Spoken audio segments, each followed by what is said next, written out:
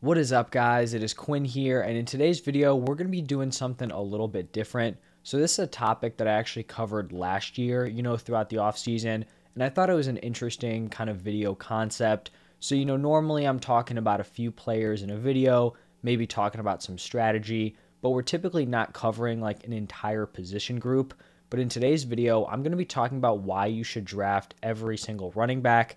And by every single running back, I mean like probably like the top 30 running backs, so the most fantasy relevant ones. So even players that I may not be super in on, maybe I dislike them at their current ADP, but if we're being honest, every player has some value, every player has some upside, or some appeal to why you would want them on your roster. So I'm going to be focusing in on the positive today, just going through underdogs ADP, top 30 running backs, talking about why you would be drafting them at that price. If you enjoyed the video, do me a huge favor, hit the like button and subscribe to the channel, and then I'll be going through the wide receivers tomorrow. But let's jump right into it. Starting off here with the number one running back, Jonathan Taylor. I feel like it's pretty clear why you'd be drafting JT. He was the RB1 for fantasy last year in his second NFL season. I think you could argue he has an offensive upgrade now with Matt Ryan coming in, and I really don't see why he can't like repeat, his like 21 PPR point per game season that he had last year. So JT, a solid guy to be going number one.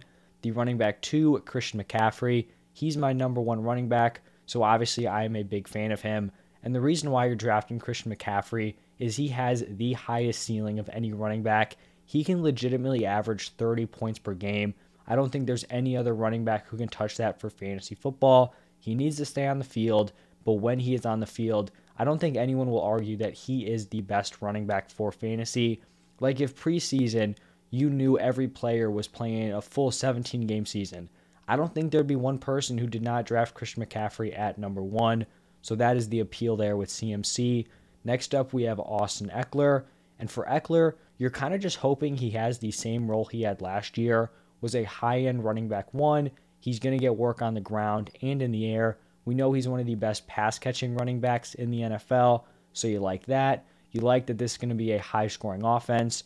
And also, I know they get a lot of hate for going for it on fourth down a lot. They followed the analytics, which obviously is, normally going for it on fourth downs, whereas in years past, we've seen teams kick field goals or punt, and you may not like the strategy in terms of real-life NFL, but for fantasy, like if they're going to be going for it on fourth and goal a bunch, you'd much rather have that for those weapons than them kicking like a field goal. Obviously, unless you have like the Chargers kicker. But Eckler, you're just hoping he returns a similar season to last year. Number four, we have Derrick Henry here, the fourth running back. And for Henry, you're kind of just banking on this consistency he's had when he is on the field. He just seems like a really solid bet to be like a 20 point per game guy. He's going to be force fed the ball, which can be a little bit, concerning with the injury risk. But I mean, really, the only injury problem he had was last year. He's going to have a massive workload. The dude is dominant on the ground. And with the Titans trading away A.J. Brown, they're going to be running this offense through Derrick Henry. Next up, Najee Harris had a super impressive rookie season. You're expecting him to build on it. He may lose a little bit of his workload, but I think he can actually improve in his efficiency. The Steelers' offense last year was just so brutal. They threw the ball a ton, but it was like low upside. I think they had one of the lowest pass yardage, per attempt in the NFL. So I think Najee can improve on his efficiency and actually his touchdown upside. You still know he's going to be the workhorse of that offense, and there's a very, very valuable spot to have. Next up, it is Dalvin Cook, and you are drafting Cook because you basically know what you're getting out of him. He can be anywhere from a high-end RB1 to like a back-end RB1. He's going to be, one of the most important weapons on this offense. It's Jefferson, it's Cook, it's Thielen. Those are the three guys. I also think there could be some newfound upside here in the receiving game. Over the last few years, he's been involved as a receiver, but he hasn't really been fully kind of unleashed in that facet. I think they may be more pass heavy this season with new head coach, new coordinators. So I think he could see some increased work in the receiving game because he is one of their most talented weapons, and you just want to be getting the ball in Dalvin Cook's hands. Then we have Joe Mixon, and there really is a lot to like here with Mixon. He's going to be attached to one of the best offenses in the NFL We saw him turn in a solid, like, mid-tier running back one season last year. They made massive, massive upgrades to the offensive line. So Joe Mixon is looking really solid and really safe for fantasy this season. Then we've got DeAndre Swift. And for Swift, the appeal here is definitely his receiving upside. Even though they've brought in new weapons, I still think DeAndre Swift is going to be very, very involved. He's just a really talented player. And I think what you'd be hoping for is he kind of tries to repeat his early 2021 season. His final, point per game numbers, it didn't look insane. They were still very good, but I believe he got injured on Thanksgiving. I think it was against the Bears. But whatever game he had that injury, missed a few weeks, came back. He was very, very limited, so it kind of skewed his point per game numbers. But I mean, DeAndre Swift was a high-end RB1 through the first 10 weeks of the season, something like that. So when he's getting, the number one opportunities on that backfield, he is going to be a fantasy stud. For Aaron Jones, we are definitely hoping that he is getting that receiving upside. With Davante Adams gone, you're looking at a wide receiver room with Christian Watson. You've got Allen Lazard, Sammy Watkins. Not a ton of elite options here. Honestly, not really any elite options. I think Aaron Jones could be Aaron Rodgers' most trusted target. So if he's getting some work on the ground, but also getting put in the slot, being utilized out of the backfield, I think he could have a very, very high ceiling for PPR scoring. So like Aaron Jones here. Then we have Saquon Barkley. And for Saquon, I mean, you're just hoping the man stays healthy, because when he is healthy, he is one of the best fantasy running backs in the NFL. 24 points per game as a rookie. That is very, very impressive. He is an elite receiving back, and we've already heard Brian Daboll come out, talk about how he wants to use him more as a receiver. That should be music to Saquon Barkley owners' ears. So love Saquon as a guy who has legit high-end running back one potential. Then we have a Leonard Fournette. I think Saquon and Lenny are both fantastic values, but you like Leonard, kind of similar reasons you like Joe Mixon. Very strong offensive line. You're on a top offense. They're going to be scoring a lot. Brady loves to use his running backs in the receiving game. And I mean, Fournette was a really solid receiver last year, and that was when they had Evans, Godwin, they had AB, they had Gronk. Now you're looking at this weapons core. Gronk's retired. Brown has basically kicked himself out of the NFL. You have Chris Godwin coming off of an ACL. So you have Mike Evans, Russell Gage, Chris Godwin maybe a few weeks into the season. I think Fournette will continue to be a very involved pass catcher, and I think that could give him high-end RB1 upside. Then we have Alvin Kamara. Obviously, the red flag here is the suspension, but other than the suspension, there's really nothing to dislike here with Kamara. If he wasn't suspended, I think you could argue him to be RB3, RB4, RB5, somewhere in that range. Great pass catcher out of the backfield. The Saints O-line is solid. This offense is looking way better than it was last year, and you just feel confident that they're going to run this offense through him, and he's going to be a very solid piece of that unit. Then we have Nick Chubb.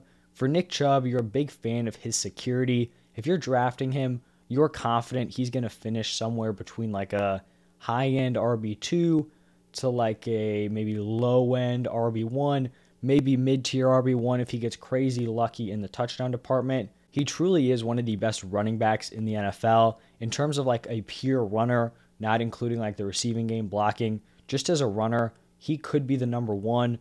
You can make a very strong case that he is the best pure runner in the NFL. So Nick Chubb, that's why you're a fan of him. If you're drafting Javonte Williams, you are buying into this Broncos offense. Obviously, Russell Wilson coming in, that is going to be big. And also, I've been someone who may not be super high on Javonte Williams this season, not against him as a player, but the upside here, right? Looking on the positive side, you'd be betting on Javonte Williams being this young, up-and-coming running back. You think he's going to go out, he's going to beat out Melvin Gordon, and if he can get that clear-cut RB1 role, I mean, really, the sky is the limit here for Javonte Williams.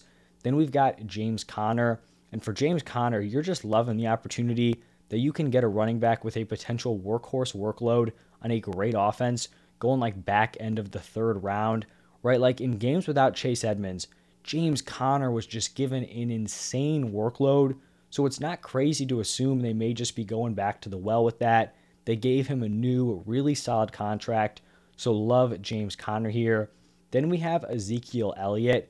And I know there are a lot of Zeke haters. There are a lot of big time Zeke fans. Looking on the positive side here with Zeke, you're looking at someone who maybe kind of devalued the season because he played through an injury. I believe Zeke tore his PCL week 4, week 5, could have sat out, rested it. He didn't. He continued to play. His performance and his fantasy numbers obviously kind of suffered a little bit, but now he's going as the RB16. He's going in the 4th round. You know this Cowboys offense is going to be a solid unit. They lost some pass catchers. I think both Zeke and Pollard are going to be very involved in the receiving game. And I just think Zeke, with his contract, you know he's going to be one of the most utilized pieces in this offense. And I think getting him in the 4th round is really solid value. Now we have a little run here of these kind of younger running backs, and that starts off here with Travis Etienne. And for Etienne, you're kind of just buying this like empty upside, not empty in a negative way, just that like his ceiling really isn't capped because we haven't seen him operate out of this backfield, right? Like it's possible he could just be the total workhorse, be a receiving monster, and we just have not seen it yet. We know he has that connection with Trevor Lawrence from college, so I really like Etienne here. And I've talked about this with rookie running backs, rookie wide receivers. I'm kind of applying this to Etienne because we just didn't see him last year, missed the entire year with injury, but they just have this untapped potential that you can kind of get at a value because, we just don't really know what their floor or their ceiling is. So there's some risk, but I think it's definitely one I'm willing to take here with Etienne. Then we have Cam Akers. And if you guys have been watching my videos, you know I'm not the biggest fan of Cam Akers at price. But I mean, I think it's very clear why you're drafting him. If you are drafting Cam Akers and he can regain that workhorse role for the Rams, I mean, you are getting an absolute steal because we know the Rams, looking back at the last few seasons, they like to give one running back a really solid workload. We saw it last year. I don't think anyone really believes that Darrell Henderson is like some really solid running back, but he was a locked in, set it and forget it fantasy RB1 last year. So if Cam Akers is back to himself after that Achilles injury, he honestly could end up being a steal going as the RB18. Then we have rookie running back Breece Hall, and this is honestly just a very similar argument to Travis Etienne. He has that untapped potential. He could be used as a workhorse from day one. We just do not know. In my opinion, I think Breece Hall is clearly the best running back in this backfield. People love to talk about Michael Carter. I am not seeing it. I think Breece Hall is better across the board. He may start off slow, but I think it's very possible at the end of the season he is just the clear-cut workhorse in this offense. And I think if Zach Wilson can take a little bit of a jump, I really feel like this Jets offense could surprise some people. Now we're moving on in this next stretch to some veteran running backs, and we started off here with David Montgomery. I know the Bears do not have a flashy offense. They're probably not even going to be a good offense, but I think the way David Montgomery succeeds is just by getting a ton of volume. I think Justin Fields using his legs more could add something to this backfield. Just keep the defense, on their toes a little bit more. You can't focus in on David Montgomery. So I think this is more of a volume play. He's likely not going to be a huge touchdown guy, but we've seen him be a solid fantasy option the last 2 seasons. If he can retain that role, I think he can slot in as a really nice running back 2 on your roster. For J.K. Dobbins, we are betting on his efficiency here in this fantastic Ravens rushing attack. We know that when J.K. Dobbins is given the ball, he's going for close to 6 yards a carry. He's going to be a touchdown threat. This Ravens offense is just very, very efficient on the ground. That's what you're betting on. You're hoping he starts to work in as like the clear-cut RB1 in years past. We've seen like a 1A, 1B situation here with the Ravens. If he can kind of get to like 15, 16 carries per game, then you're looking at someone who's approaching Nick Chubb territory, which is a really solid spot to be in. Then we have Josh Jacobs, and I think Josh Jacobs is an interesting player at price here. He's going in what looks like the early 6th round, RB22. There are some red flags here. We're not going to talk about that today, but I think the upside is that like Josh Jacobs, I think, is just a solid running back. He can do it on the ground. He is a very solid pass catcher. It's not something he's been heavily utilized in the NFL so far, but he can totally do it. So with a new coaching staff, he has a little bit of like uncertainty here. This could be a committee, but this could also be a situation where they come in, they see he's the clear best running back in their room, and they're like, we're going to give him opportunities. I think this offense is going to surprise some people. I know they have Devontae Adams coming in They're going to be a good unit. I just think some people are kind of sleeping on them just because their division is so stacked. They're going to have to keep up with the Chiefs, the Broncos, the Chargers. They're going to have some big shootouts. And I think Josh Jacobs can give you some big performances, especially if he can kind of get that goal line role. Just create a well-rounded workload for himself. At RB23, we have Antonio Gibson. And I've talked about how I'm not a big fan of Antonio Gibson, but I think the reason why all of us have been fans of him is his profile is very solid. He's a very athletic running back. He has the workhorse build. He can catch passes. He can really do everything at the running back position. So I think the upside here for Antonio Gibson is he steps in and he's just better than these other running backs. He should be better than Brian Robinson. He should be better than J.D. McKissic. And if he is, I think they'll give him that workload. That's kind of what you're aiming for with Gibson. For Elijah Mitchell, you're drafting him because you think he's going to keep that same role from last year where he was basically getting all of the running back carries, even if Deebo Samuel's getting carries, even if Trey Lance is getting goal line opportunities. If he can keep like 80% of the RB opportunities, he will be a very, very solid RB2 in your lineup. Now moving on to the RB3s, so RB25 and later, we've got A.J. Dillon.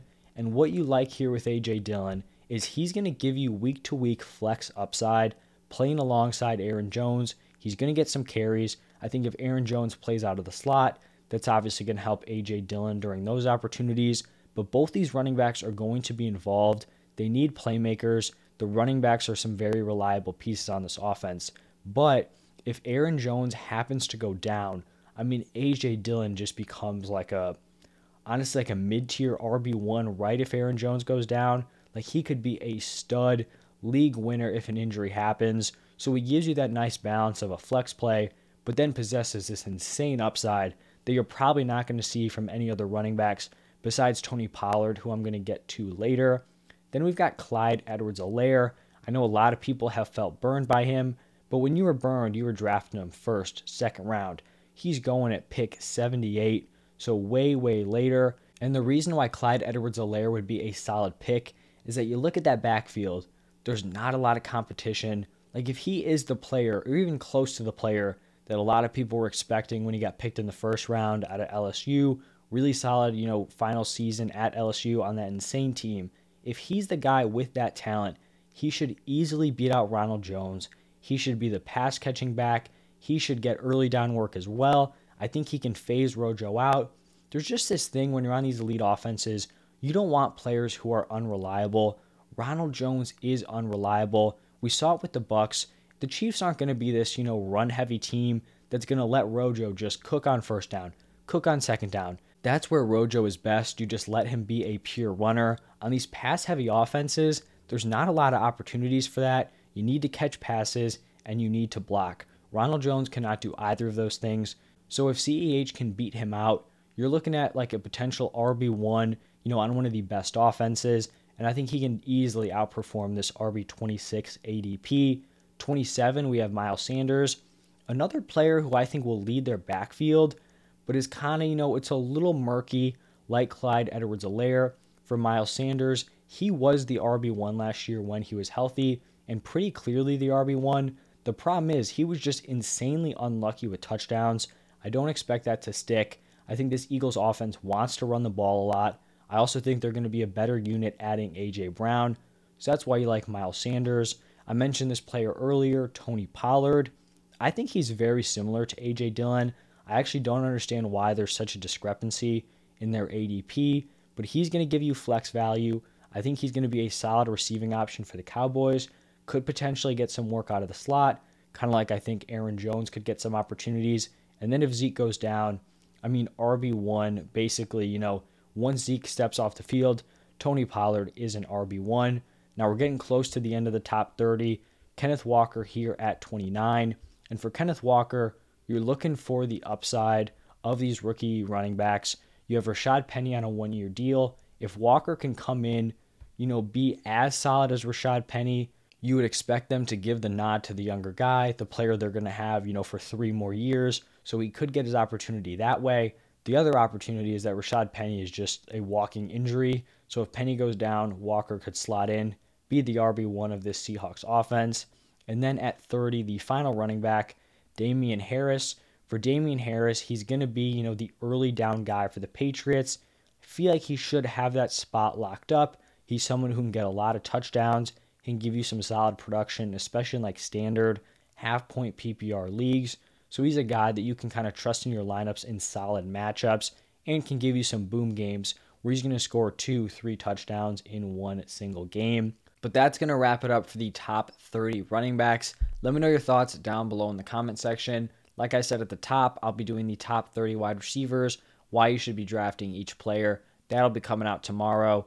Thank you all for stopping by, staying throughout the entire video, and I'll see you guys in the next one.